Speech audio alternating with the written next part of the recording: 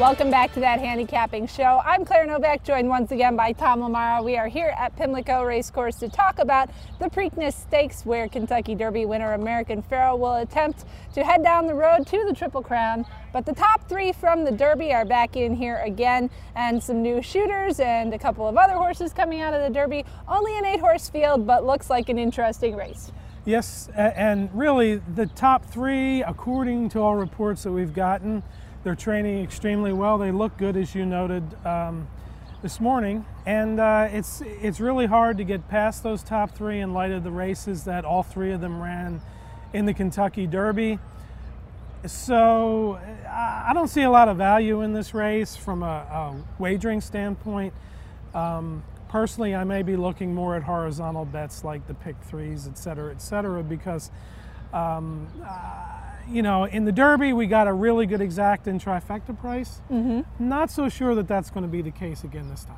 So Firing Line was second in the Derby. Dortmund was third, for those of you who have been living under a rock somewhere. And as Tom said, all three of them looked great going over the track this morning. Firing Line just jogged with the pony, but Dortmund and American Pharoah both galloped. And I was initially going to stick with my Derby pick, which was Dortmund. But having seen American Pharoah and just the way he gets over the track here, I really do think that he's coming into this race in excellent form. It goes really against what I want to do because I'm a huge fan of Dortmund. I love the horse. I would be thrilled if he won. But American Pharoah just looked amazing training this morning, and I think he's going to have to be my top pick. All right, well, I'm sticking with Dortmund. Loyalty. I picked him in the Derby, and I thought he ran a really nice race.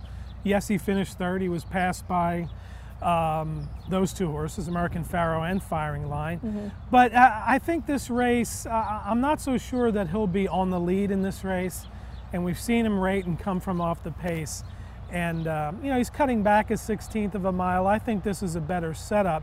Kind of intrigued by the post positions. The one is American Pharoah, the two is Dortmund, the three is Mr. Z, which you can talk about in a second. Firing Line got the 8-hole, which is the outside post, and I think that's a really good spot for that horse. Yeah. So this is going to be a very interesting race to watch. You know, look, the winner of the Derby, he won the Derby. No reason that he can't win this race, so if you're picking him, it's completely understandable. If you're betting the race and you really like American Pharoah, you're going to have to take maybe 3 to 5 or 4 to 5.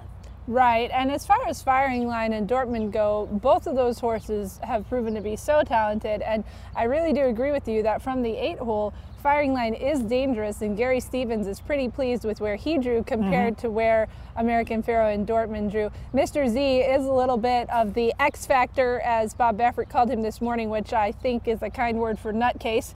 We're not really sure what he's going to do. Dwayne Lucas did say that he has gotten through a lot of his issues, the lugging out, the bearing in, all these kinds of things. He thinks that he's going to run a fairly just A-game type of race in here for the Preakness, and he really wanted to run him. But it's very, very interesting, his location next to those two horses in the gate. Yes, and he's not a horse that needs the lead, but he generally runs close to the pace. And so you're going to have two horses inside of him who I'm sure will want good position, and at least one horse to his outside who's going to want position.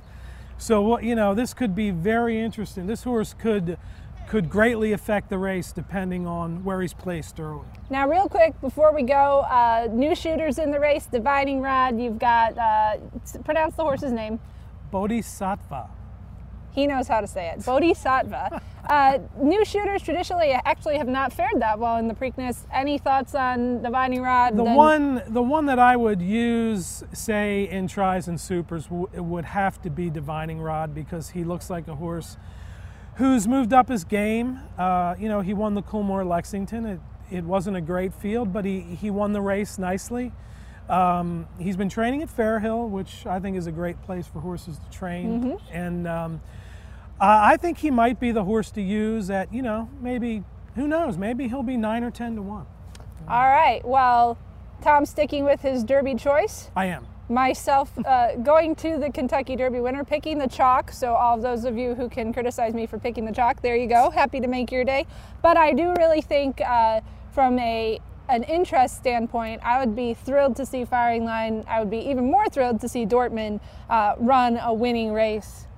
here on Saturday. Yeah, and one other thing too, you know, the Kentucky Derby really was a 3-horse race from start to finish, except for Frosted, who almost nailed third over Dortmund. But anyway, I think this race will be a lot more active than the Derby, even though it's 8 horses versus 18. So. All right, so he's going to throw in the Federico Tessio winner into some of his exotics, and I would say don't leave out Mr. Z, because even though he hasn't won for a while. The Lexington winner. Yeah, oh, the Lexington winner. That's the Bodhisattva. one. Oh, yeah, him. That Bodhisattva is the Federico Tessio winner. Divining Rod is the one that Tom is going to throw in his horizontals, and I would say don't leave out Mr. Z, just because he does tend to hit the board and run well. And because she loves the horse. He's a great character. He's like, oh my God, I'm at the Preakness. I'm going to run in this race. What? I like him. He has a cute nose. All right. We always want to thank Equibase for providing our PPs, even though we didn't use them this morning because everything we know is in our heads. And thank you for watching that handicapping show.